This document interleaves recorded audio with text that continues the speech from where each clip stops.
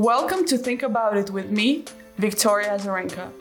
I can't wait for you guys to hear this episode with Lewis House.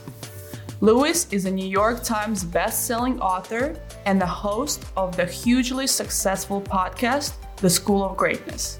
In this episode, we covered more about difficulty being in a public eye where you sometimes portray different personalities, and about vulnerability when on the outside people only think of you as a strong person without any emotions and feelings. So I'm really excited for you to listen to this one.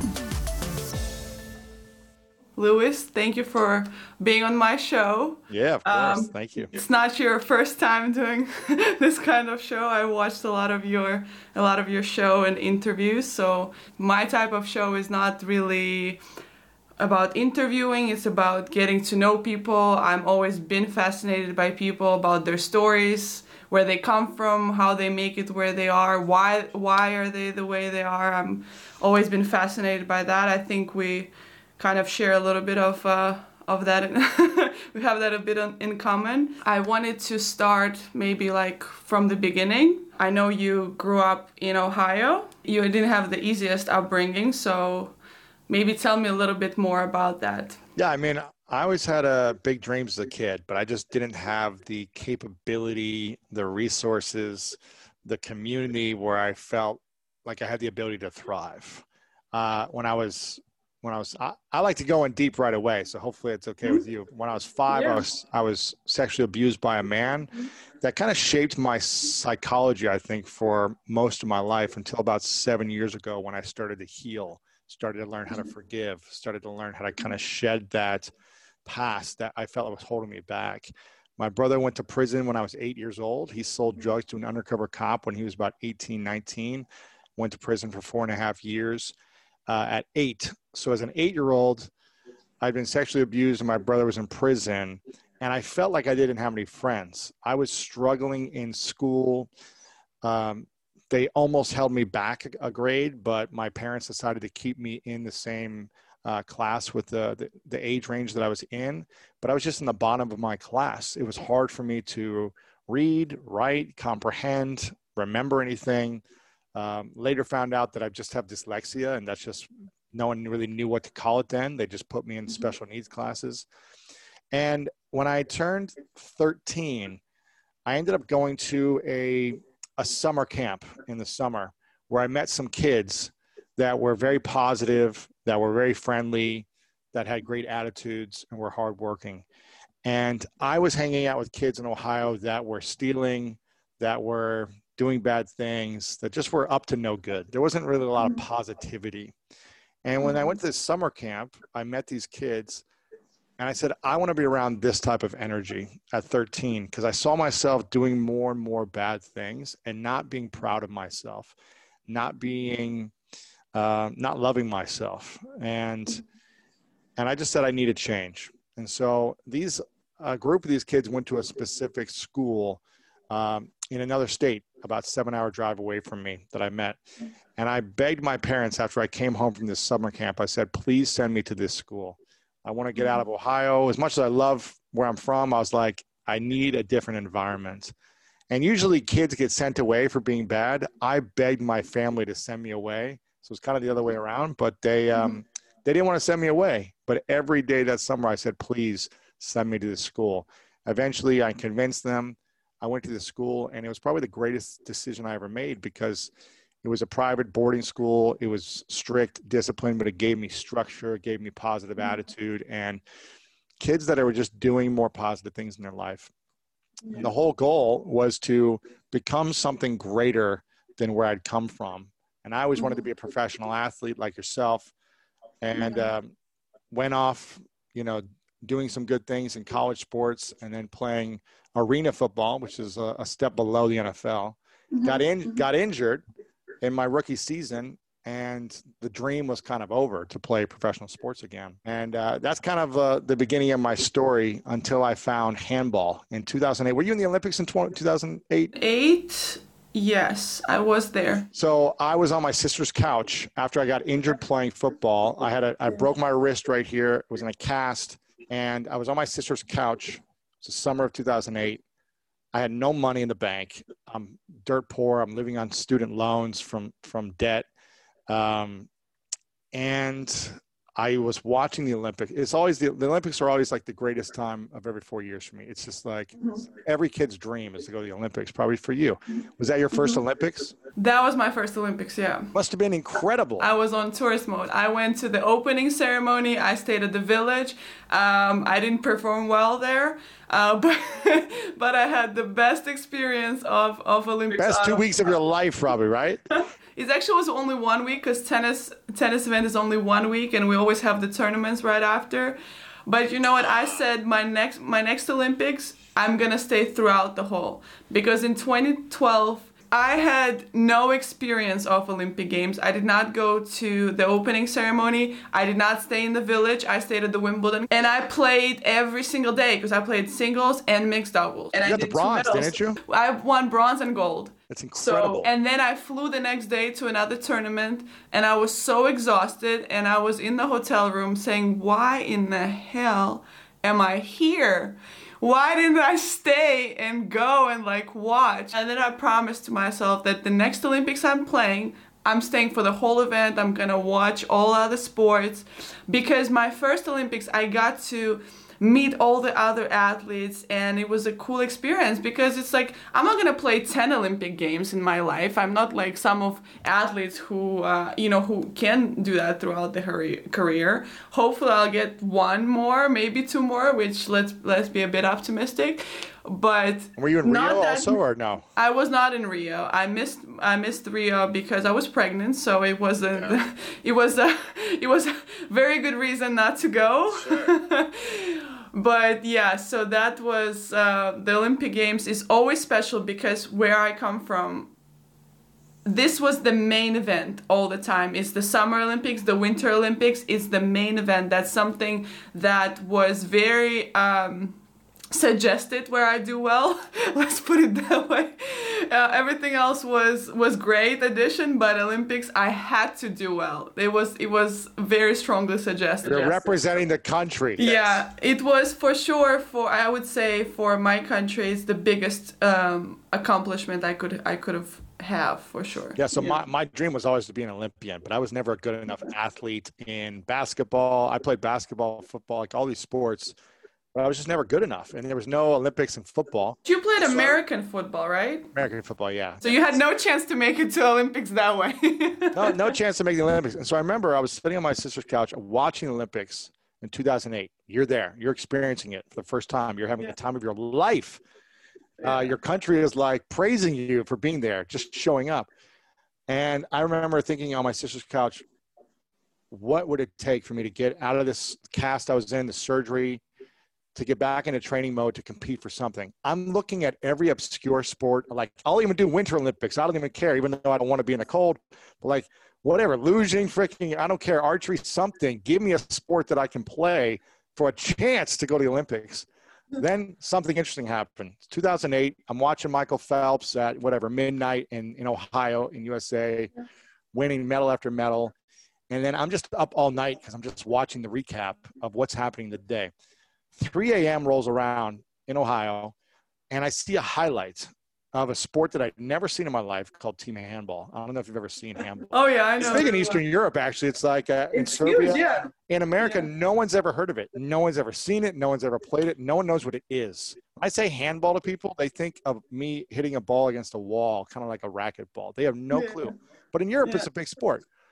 And I'm watching this, and I'm seeing these athletes flying through the air, throwing the ball, just scoring, like just crushing each other. And I was just like, where's this sport been my entire life? This is what I was made to do. I'm tall. I can throw. I used to be a pitcher in baseball, so I can throw 85-mile-an-hour fastball. Like, I was a basketball player through college. This is my sport. Yeah. And I said to myself, I'm going to go to the Olympics and team handball for the USA.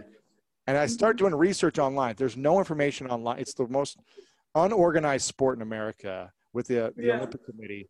I do research. I can't find any information of like, is there a team?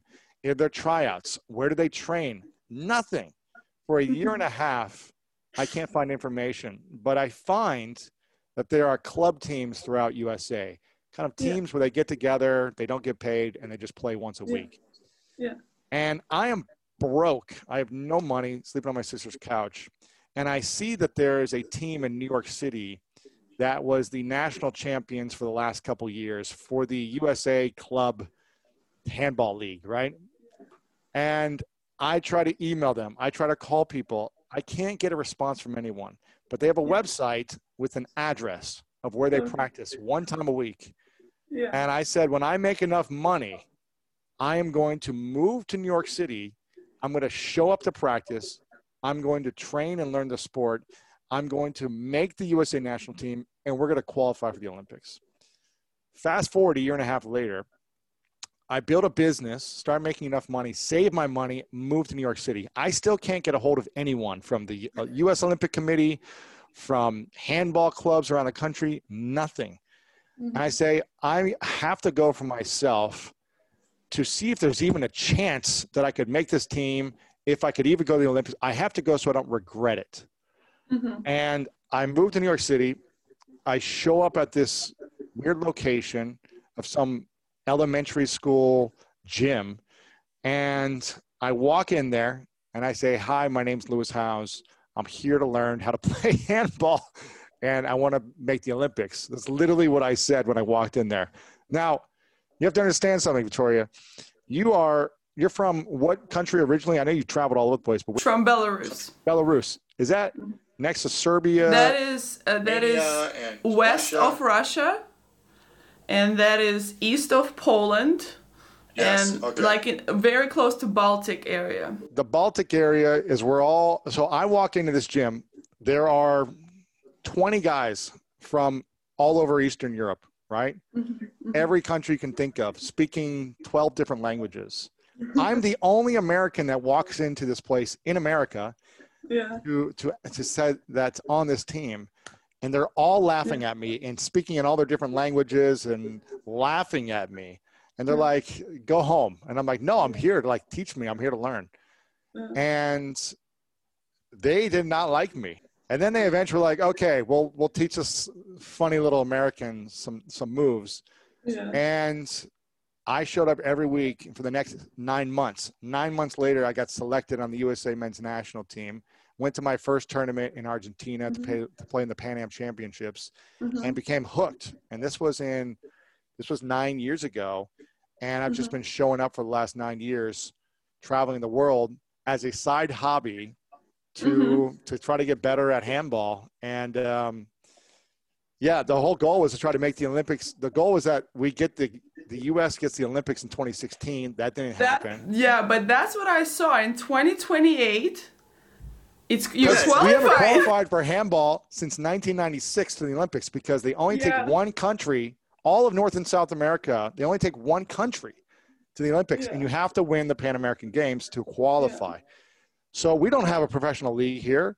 All the guys who play on the USA team are playing over Europe, and then they come over here, but they don't play together that much. So it has been a challenge playing with the USA team over the last 9 years because there's no funding, there's no organization, there's no pro league, all this stuff. And the competition in South America, they have professional leagues, and they play this all the time. So we're competitive for a half, but then people just pull away with skill. So it's been a dream that I've been chasing for a long time, but it just hasn't happened yet. So 2028, I'll be old then. It's amazing to kind of hear about the drive that you have to do the sport, and it's sometimes fascinates me because you've been an athlete for longer. It's not like you were in business and then you just went into sports. Right. But what fascinates me a lot about people who haven't really done sports before and they're in business or something, how much they love, for example, tennis. I've never really realized how many people love tennis and they play and they're psychopath about it. Play club matches and they start cheating in their matches, and I'm like, who are you people? How does that make you so crazy, the sport? Yeah, so people get competitive in this sport. Yeah. I've interviewed both Maria Sharapova was a friend of mine, and Novak Djokovic, both are friends of mine. I've interviewed them. I actually played with both of them. I don't know how to play tennis. I played maybe 10 times in my life, but I did a practice with Maria one time a few years back. And then Novak was actually here for the, what's it called? Indian Wells. So he's here in March, a week before coronavirus hits. Yeah. And he's like, hey, come hang out for the day. Let's play some tennis. Like, let's do an interview for the show. I'd already had him on once a couple of years ago. He wanted me to have him back on. And I go, let's do like a decathlon of sports, like where you teach me a lesson in tennis. And then we played basketball. We did all soccer, did all these things.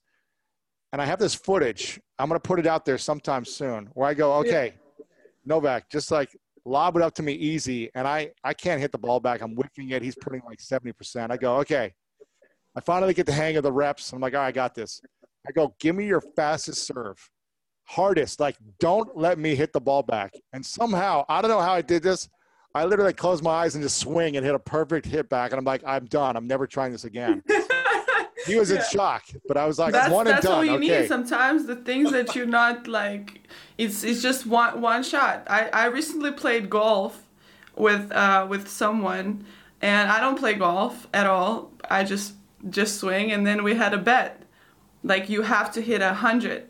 A target, the 100 meters. 100 meters. Yeah. I hit the first one like out, and he hits one like not in the target but close enough. And I was like, oh yeah, you won. He's like, no, go do it again, hit it. I was like, oh, I'm gonna make it. Target. I hit it right on 100. And I said, I don't need to play anymore. Why? Why do I need to play again? Some things is just like one time and it's done. That chapter is over. Let's move on to the next sport. It's been a journey of 9 years of me running my business, but also every few months going to a training camp, going to another country to play tournaments. It's hard to keep up a dream alive while you have something full time as well. And I'm always like the last two guys selected on the team. I barely make it in just kind of by default because I'm like strong defense. But these guys are young now. Everyone's 22, 23. I'm 37. It's getting harder and harder. And they just play all day. I play once every few months. So it's hard. But do you feel like that dream is keeping you kind of on edge for the rest of the things that you're doing? It has been, but I haven't played in a year and a half because of coronavirus and because we haven't had tournaments. Like the USA has tournaments, they keep getting delayed. So it's hard to, and 2028 is so far away. It's this year has been long. So 2 Olympics until the potential for me to go to the Olympics. Let me go back a little bit to your childhood because I've also learned you were talking about your brother that he went to prison, and do you feel like at a point he was like an example to you what not to do? Yeah, I mean, we would go visit him almost every weekend in the prison. It's about a 2.5 hour drive away from where we lived.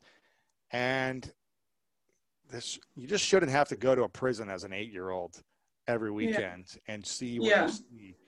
So for me, I had to kind of grow up pretty fast in terms of being there and hearing the stories of what's happening in prison. It terrified me. I was like, I never want to go to prison. Never. Yeah. So when I started to kind of act out and do bad things, and when I was kind of 10, 11, 12, I realized like, okay, this is not the life that I want. I can't get away from this stuff. And I don't feel good about myself when I do something bad. And so that's when I just made the decision, like, I'm going to try to improve my life. I'm going to go down a path of positivity, a path of connecting with the right friends who are doing better things that inspire me. I started doing this at 13 because I just knew the other outcome wasn't going to be positive. If I went down the track that my brother did, it wasn't going to be positive. Now, he got out in about 4.5 years on good behavior. He's since then transformed his life and done a lot of amazing things.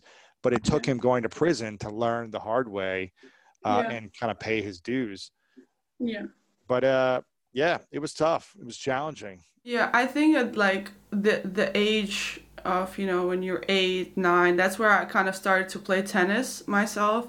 And then I, you were talking that you kind of felt lonely. You had no friends. And I remember myself, I wouldn't say like I didn't really have friends because I was around kids all the time in tennis and stuff. But I felt really lonely because my parents really couldn't afford to travel with me. So I was always traveling with somebody else's parents. So I always felt like a bit on outside, you know, like even though I'm around people, I'm around this and that, it was always kind of tough.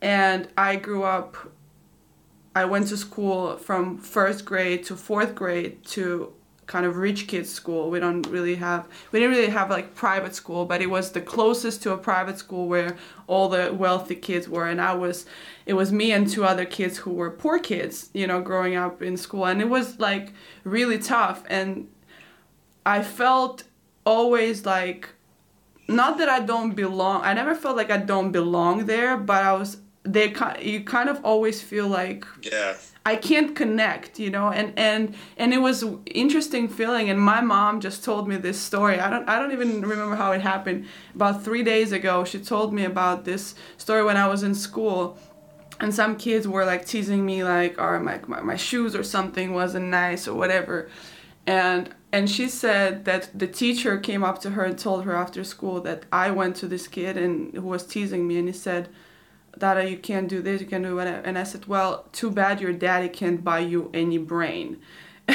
so that's like, too bad they can't buy you brain, because it's, you know, it's one thing that you won't be able to buy in your life. So my mom just told me this thing, and I was like, okay, I think that kind of mentality, you know, and that quickness kind of shaped me on being, you know, first of all, competitive, and knowing like, I don't want to feel like that. And when you were talking about, I want a different environment for myself, I wanted to I'm going to make something of myself that I don't have to feel, you know, less, you know, than other kids. And it was more about like achieving your vision, you know.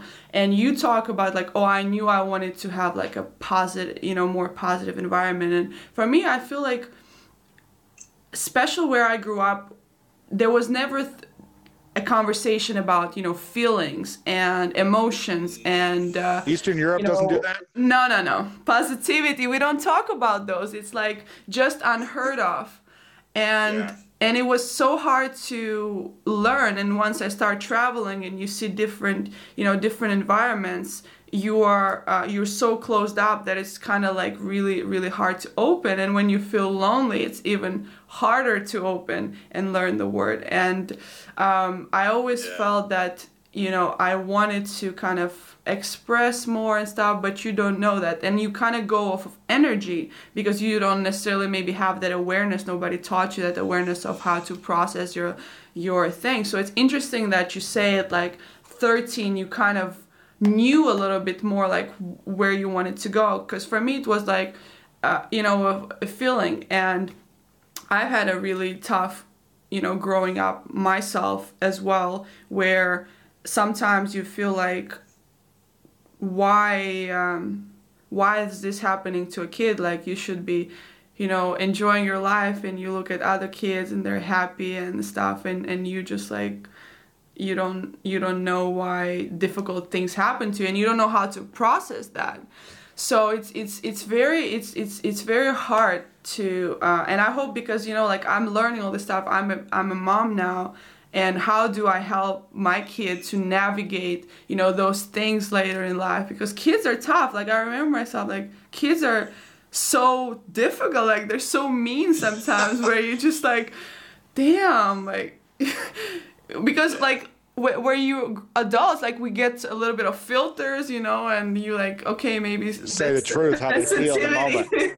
Yeah, meter like goes up. Do you think you'd be where you're at right now in Grand Slams, Olympics, all these different things, number one in the world for how many weeks was that? 50 something weeks? 52. Yeah. 52. Who's counting, right? Yeah, 52. Yeah, exactly.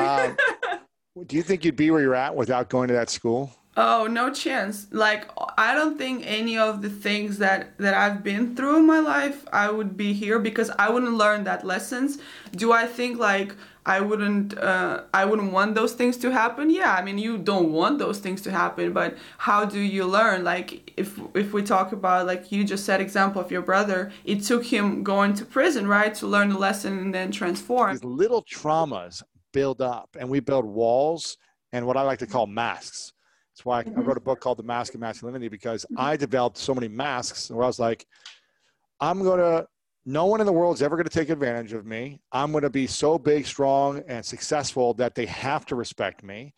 And anytime I felt taken advantage of, it was like I had to attack. I was in attack mode. I was in defense mode, and then I had to like make them wrong. And it only hurt me at the end of the day. You know, these little traumas hurt ourselves until we learn the emotional skills to manage chaos, overwhelm, hurt, upset. And once I started to study this and learn these tools, it allows me to have better intimacy in my relationship, allows me to be a better leader in my business, allows me to be a better athlete, all these different things, because I'm not in reaction mode. I think tennis players are a great example, golfers and tennis players, because you guys are solo out there. And you can tell when the moment has power over the tennis player, when they are reactive, when they are powerless, they let everything get to them. I don't know if you've ever had these moments in the past where no, I'm that good. I've never experienced. You see it with Novak. Novak became powerless. He got frustrated at the US Open. He's hitting the ball a bunch of times, and then he hits someone, and then okay, you're out. Where he should have won the US Open. He lost because he became powerless in that moment. Now he's a great person and he just had a moment, but it's like until we truly learn the skill to not allow ourselves to react, then someone else has power over us until we learn this. Yeah. And I realized it took me until I was about 30 years old until I started to heal all the past trauma, anything from the past that hurt me or upset me or any moment, big or small. That's when I started to gain my power back.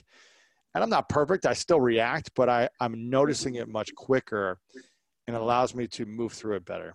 Well, I completely agree with you. It took me 31, you know, a bit before my 31st birthday to kind of understand, you know, just who you are, because there are things that happen to you in life, and that part of that takes identity of you, you know, and you kind of identify with the things that happen to you, that they're who you are.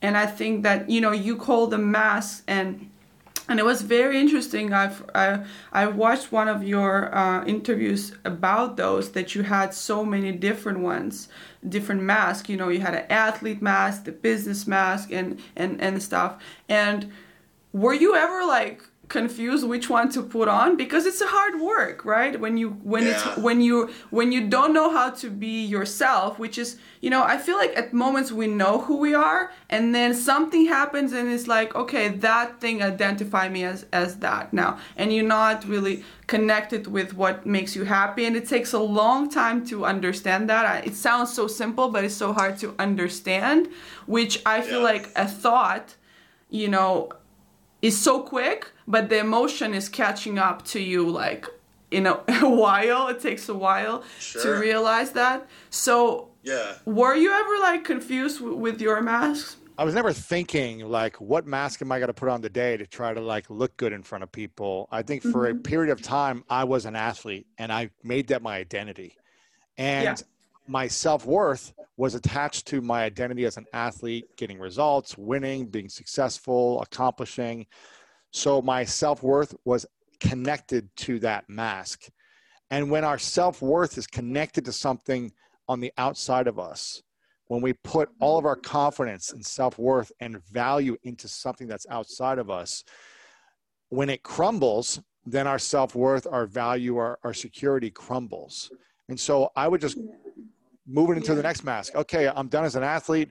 I don't know what to do. I don't have confidence. Let me go make money. Let me go be successful here. Let me learn this thing over here and make this a sport and get awards and accomplishments and get press and show people what I can create to get validation.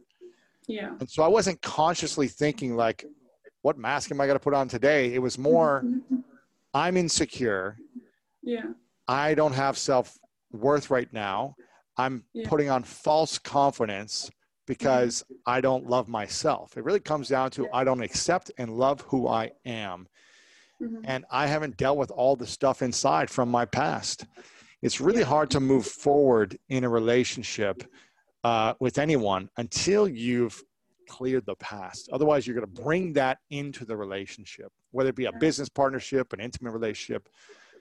And that's when I started to do a lot of the healing process. And I say a process because even though I feel like I've done a lot of work, it's probably going to be the rest of my life that I'm going to have to constantly be working on it. And new things and hurts come up every day, and it's a constant process. Yeah.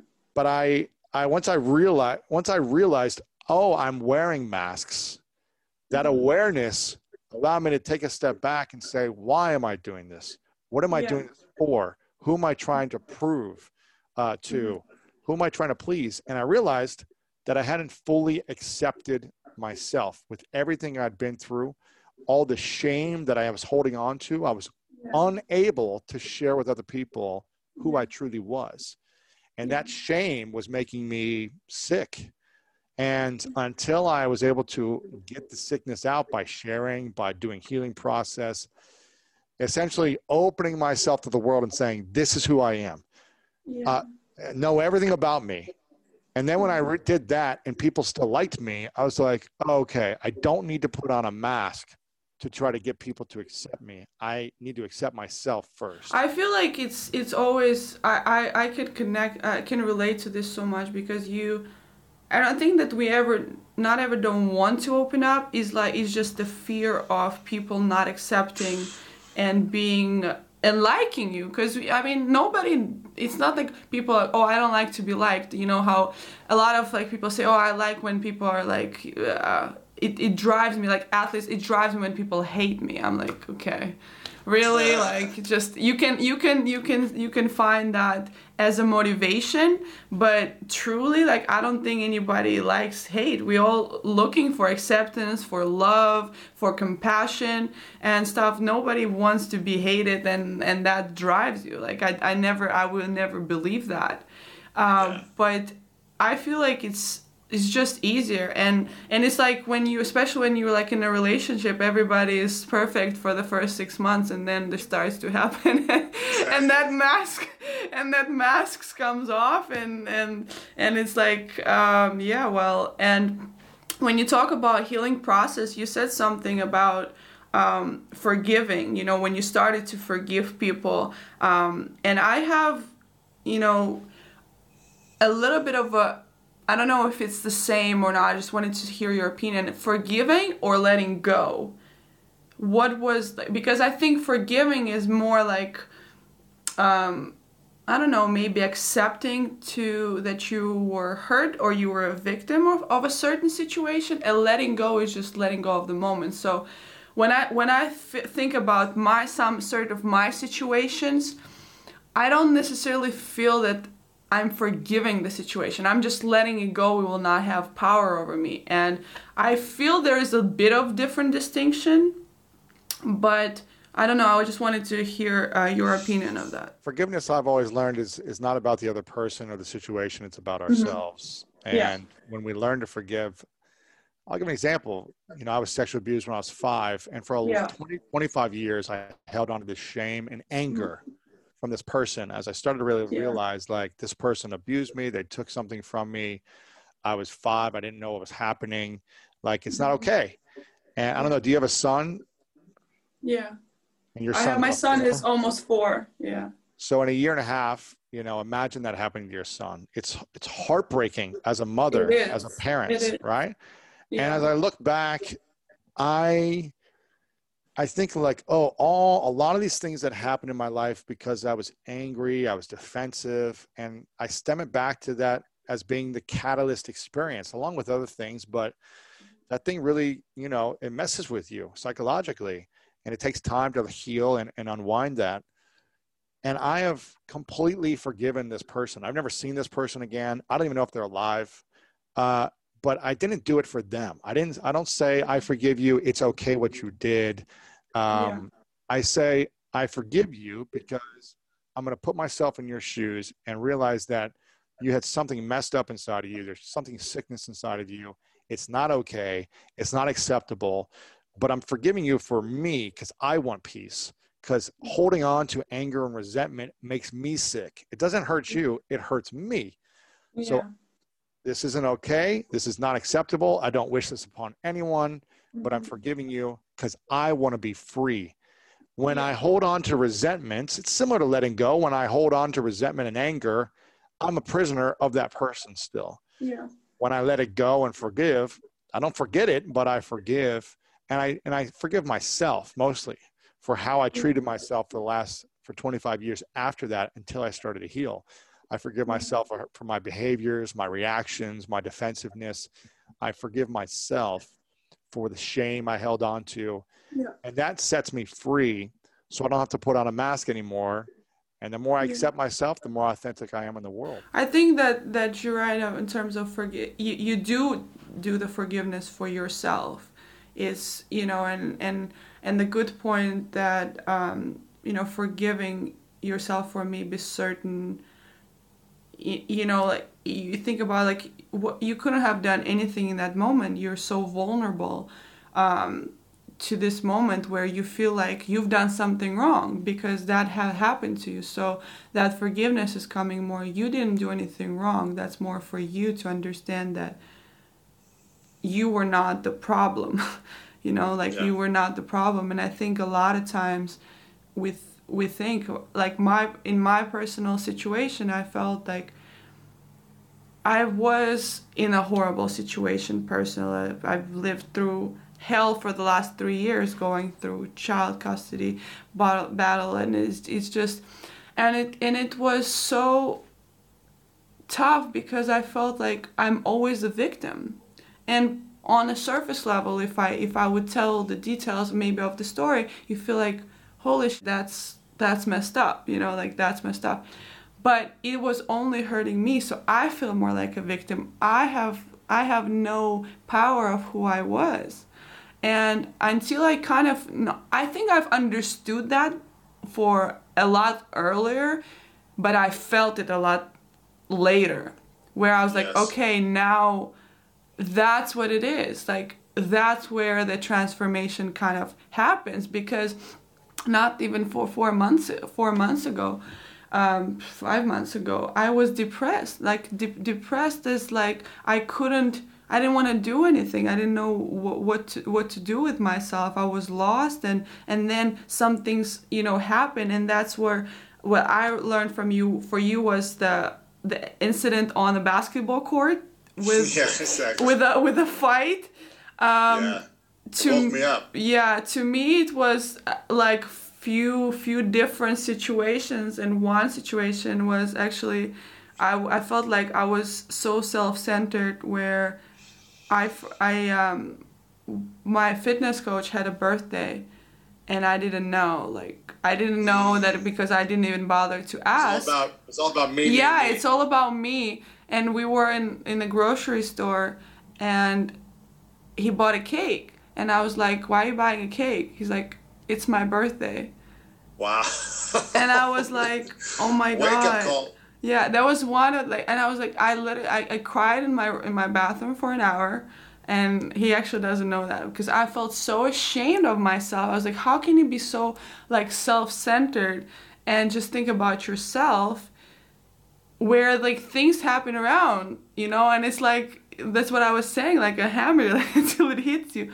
And then you start to unravel, and then it starts to be overwhelming, where everything like comes, and it's like, and this thing and this thing and this thing, and the healing process starts, and I feel like it never really ends. Like, you're right, it never ends. You just opening up like little things by little, and you said that you started to have like you heard you were talking about routine, and one thing that we have in common is that I started to do my own bed Yes. For the first time, because Game changer. also like traveling in the hotel rooms. So nice. You just And have one amazing. everything is made, when you're with your parents don't see you for too long, so they want to make everything for you. And then I was like, okay, let me start it. And it's so simple, but it makes such a big difference. It's crazy. It's really crazy. And now, like, everywhere I go in the hotels, whatever, I always make my bed. And it's huge. So I wanted to ask you, what were your other, like, little routines? Was it like, okay, from today I'm gonna start doing this and that, or was it like one routine and then you discovered something new, and then you discovered something new and discovered something new? Yeah, I'm always learning from the people I interview. And, as an athlete, I did a lot of visualization. I remember making a visualization audio tape for myself when I was 19, almost 20 years ago, 18 years ago. And I was studying and doing alter ego training. I felt like I was studying what tennis players were doing. There's a great tennis book on mindset out there as well that I read. I've always been obsessed with, like, how do I get the edge? And I'm sure you have been as well. What's that little edge that I can beat out my competition? Because I didn't have the physical speed, but I had great hands as a football player. I could catch, I had vision, I had toughness, but I wasn't the fastest. And so I had a disadvantage there. I had to have another edge. And my mindset was what allowed me to focus on it. So there's only so much time in a morning that we could do a routine for, right? There's only so much that we could do. What I've realized that works for me, no matter if it's 20 years ago or now, is doing a workout in the morning typically makes me feel better throughout the day. It's like I release and detox anything that I need to let go of from the past night, any bad energy, I let it go, and I can complete earlier in the day, the better.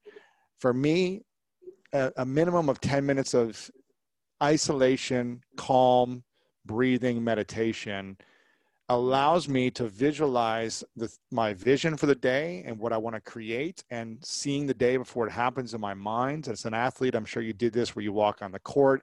You'll see every shot as you go through it. Imagine yourself scoring, winning. I'm assuming you've done something like that in the past. Yeah. And I'll do that for my day-to-day, where I'll say, okay, what is the main priority? Who do I need to call? What's my schedule? I'm interviewing. It's imagining the results I want to create. But something I also started to do is imagining the worst case scenario. How am I going to react and respond when someone pisses me off, when someone steals from me, when someone screws me over, when someone cuts me off in the car?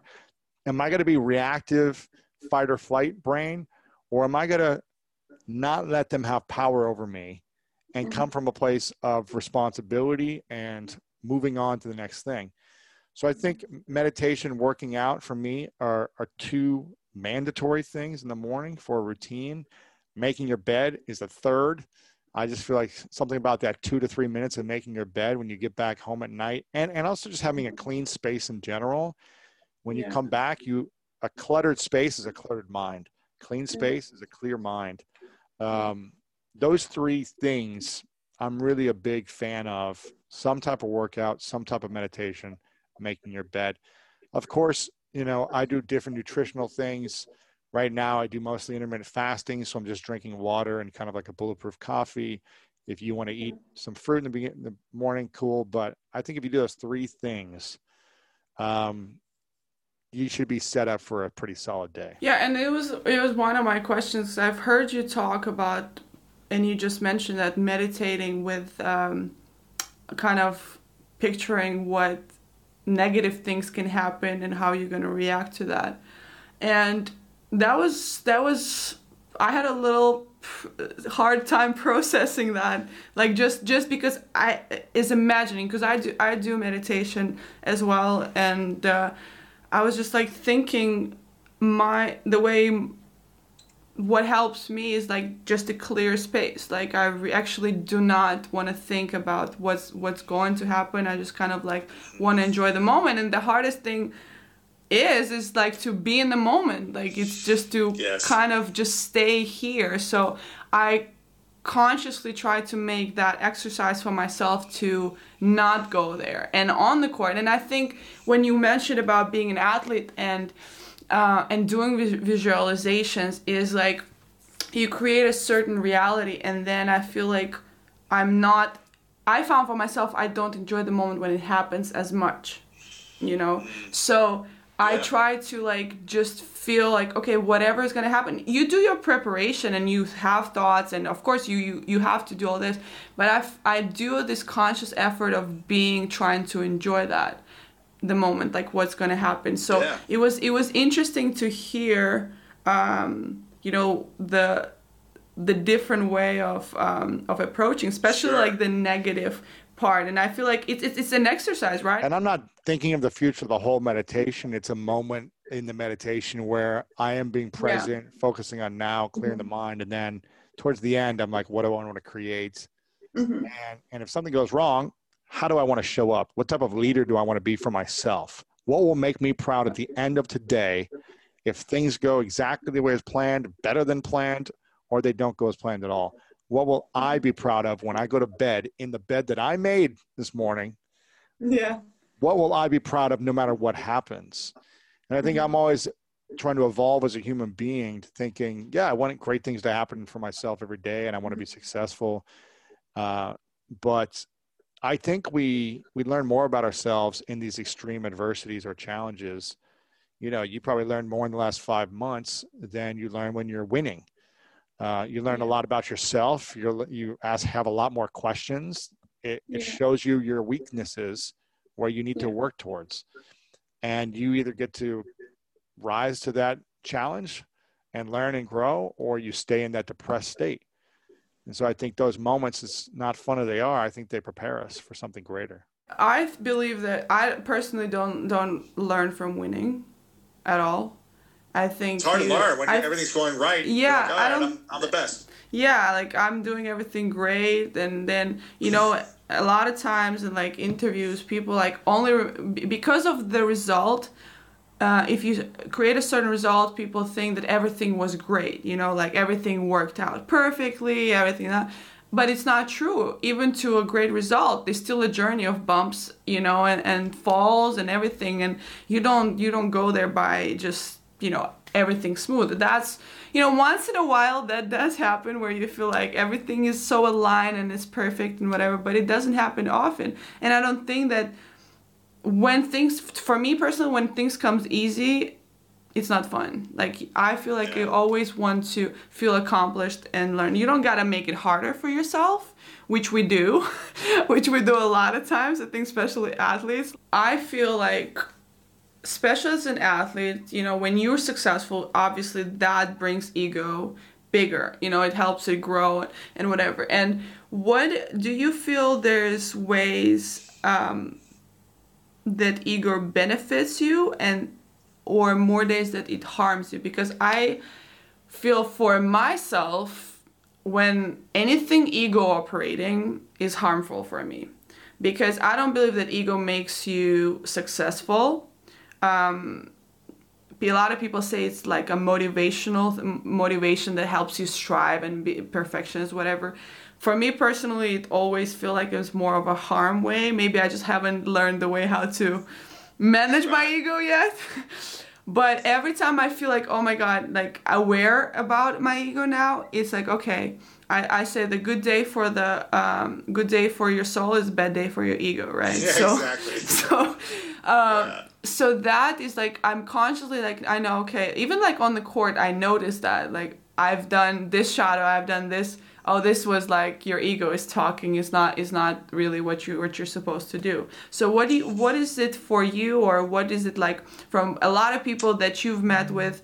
How do you see that? Yeah, I think you got to have a healthy relationship with your ego, and being aware of it is key, and knowing what you're using it for and the negative effects that it could have. Because my entire life until I turned 30, I lived by the desire to prove everyone wrong. Prove the person who sexually abused me wrong, parents wrong, whatever. Like the kids in school that laughed at me, I was like, I'm going to prove these kids wrong. My ego was in control. My ego was taking the actions to create skill sets, to create strength, power, to succeed, to win, so that my ego could say, ha, ha, ha, I proved you wrong. every time I would achieve some accomplishment driven by ego, I would be unhappy, unsatisfied, depressed almost within minutes after accomplishing the biggest accomplishments of my sports career. And I'd be like, why am I so unhappy? Well, I guess it's not a big enough dream. I need to go bigger. And I would keep going to the next level and still not be happy because I was driven to prove everyone wrong. I think there's something said for like having a chip on your shoulder and having like motivation. But when it's all based on ego, it's going to hurt you and make you just unhappy. So you just have to figure out what that is. There's a story. I don't know if you've heard this story. And I don't know if this is 100% true, but the story goes, Marcus Aurelius, back in Roman times, he hired an assistant to follow him to walk through the Roman town square. I don't know if you know the story. And Marcus Aurelius was so powerful at the time, right? He was like the ruler, powerful, all this money, everything. He was a god. And he hired an assistant to walk through with him. And every time Marcus Aurelius was being praised, walking through his empire, he had the assistant just whisper in his ear, "You're just a man." And would say it over and over, "You're just a man. You're just a man." When everyone's like, "You're a god. You're amazing." "You're just a man. You're just a man." Yeah. And I think we need those people in our corner, whether that's your friends and family that know you from back in the day before you were rich and famous and number one, whatever it is. We need that constant reminder. Otherwise, our ego will get the best of us. And that's why I surround myself with quality people that I've known for 20 years that know me before I had anything and continue to remind me. You know, they elevate me and support me, but also they don't let my head get into it too much. And it's helpful for me to have more peace in my heart. I always feel when you do get that, you don't need a lot of people like that, just maybe a few. Just a couple, one or two, yeah. Yeah, but that's real wealth. Like when you have that, for me, that's real wealth. That means like, because once you start to be successful, there's so many people around you. There's so many, things that praise you, and sometimes you don't have somebody who says you're just a man, right? It's just like constant. You're just a woman. Yeah, you just be humble. So I feel like it's a balance that we all need. I was talking to a friend of mine actually last night about this. He is a very rich human being. He's a venture capitalist. He invests in companies that sell for billions, and he's healthy. He's happy. He's got all these things. And he's like, I just feel like something's missing. Something's missing because sometimes I ask myself, why do I deserve all this? When there's so much suffering in the world, there's so much problems in the world. Why do I deserve like all this financial abundance and wealth? And I'm happy. I'm healthy. I've got good relationships. My kids are happy. Like, I feel like I should feel bad. And I said, listen, the only thing you should feel bad about is if you abuse what you have, if you take advantage of it and you take advantage of other people. And I said, you'll feel less bad the more you are in service. And as an athlete, I used to say that my mission was to inspire people on the football field or the court. Like, it was my artistic expression to give people, to entertain them, but also to show them what's possible in their own life. I don't know if you feel this way. Like when we're down and we come from behind and we can give someone that moment of, wow, that was an incredible play. I'm going to go do something in my life with my family. I'm going to go chase this thing. That was my mission. That was my way of serving people through my expression. And I think about that now as my business is my art form and my expression. I think, okay, what are we doing to help people? How are we serving people? How are we inspiring people in our own way now? And that's what I said to my friend. I said, you got to think of a way, how can you now contribute more to other people? You've got an abundance of money. Like, you're set for generations. You got to think about how can you pay it forward? How can you pay it back? How can you give and contribute? You won't feel as bad about it. Yeah, you can't take it with you. Like, you can't take it with you. So exactly. But it is true. And I think, especially when you're a public figure, I think a lot of times you don't realize the impact that you can have on somebody that you've never met before, that you don't know about in your life. And for me, it was like one of the moments that I realized that when I became a mom, and I've kind of started going still after my dreams, after going back and playing tennis and that, like, I've got so much response of other women. They're like, oh, I want to do the same. And then it made me think like how much that can be impactful. So it's realizing how you can use that power that you have in a good use, right? Yeah. So that's a bigger goal, because you have, we all want to be, healthy, happy, we don't want to be worried about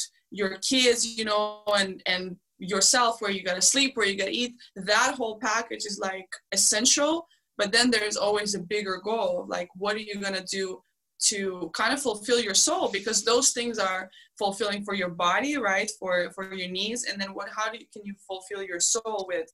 And I don't think there's a better way than inspiring and helping other people. And part of this show was for me to I love to understand people's stories. Like, one of my favorite thing I used to do, I would go to a place where I don't know nobody knows me, and I would just go and find out like people's stories, meet different people, learn about them. It's the most fascinating thing for me, and like connection that you can have from one person to another person. Yeah. And inspiring others with like the platform that you have is just a bigger purpose for me. I agree. And you're going back to continue to play after things open up more? Or? Well, we have kind of been playing in the bubble. So, but yeah, we are. I mean, the tournaments are starting. I'm in Czech Republic now, actually, for the tournament. This is my last tournament of the season. But Lewis, I know you have to go soon, but I end up my show with like a couple of questions. We already talked about a lot, but I feel like these few questions gonna help me to get to know you a little bit better. So they're very simple. So do you mind if I ask you some of those? Go for it. Okay. So what is your favorite word? Love. What is your least favorite word? Can't.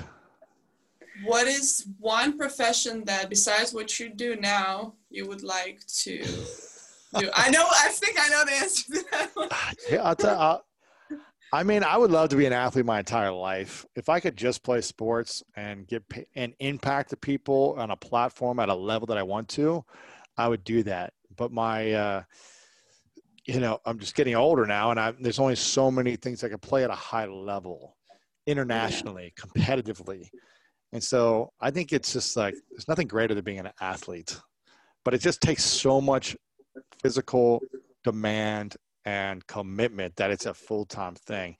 But if I could do something else, I've already done that and doing what I'm doing. If I could do anything else, I'll tell you what, like something about being a singer on a stage, just writing songs, singing to people, having people sing your songs back to you.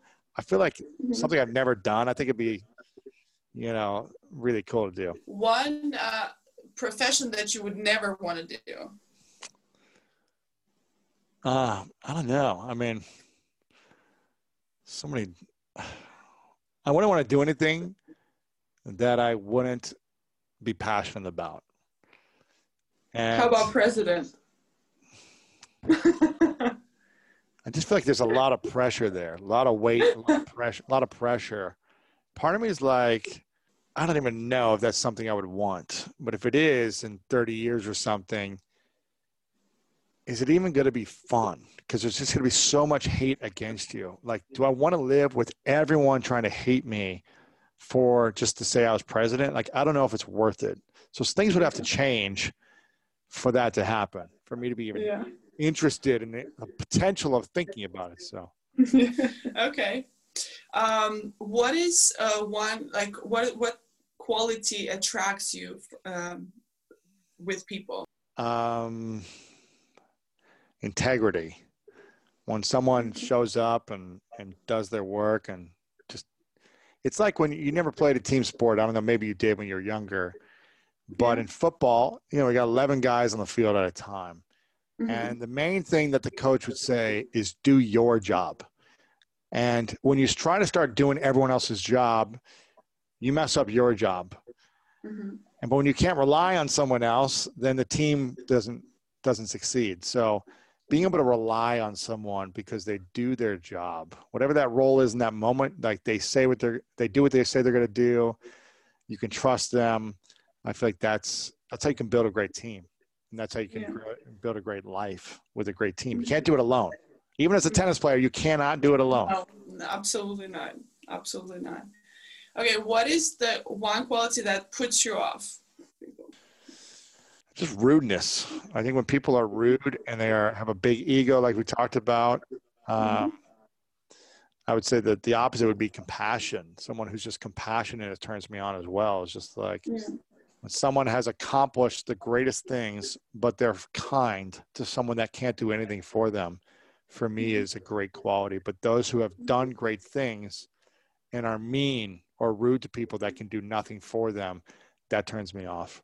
Yeah. Okay, and the last question is, if you arrive at the pearly gates, let's say God exists, and you arrive at the pearly gates, what would you want God to tell you? You did a good job. Okay. You showed up. You maximized your talents with what I gave you. You did more than I thought, and I'm proud of you. Good. Well, that's the questions I have for you. So amazing.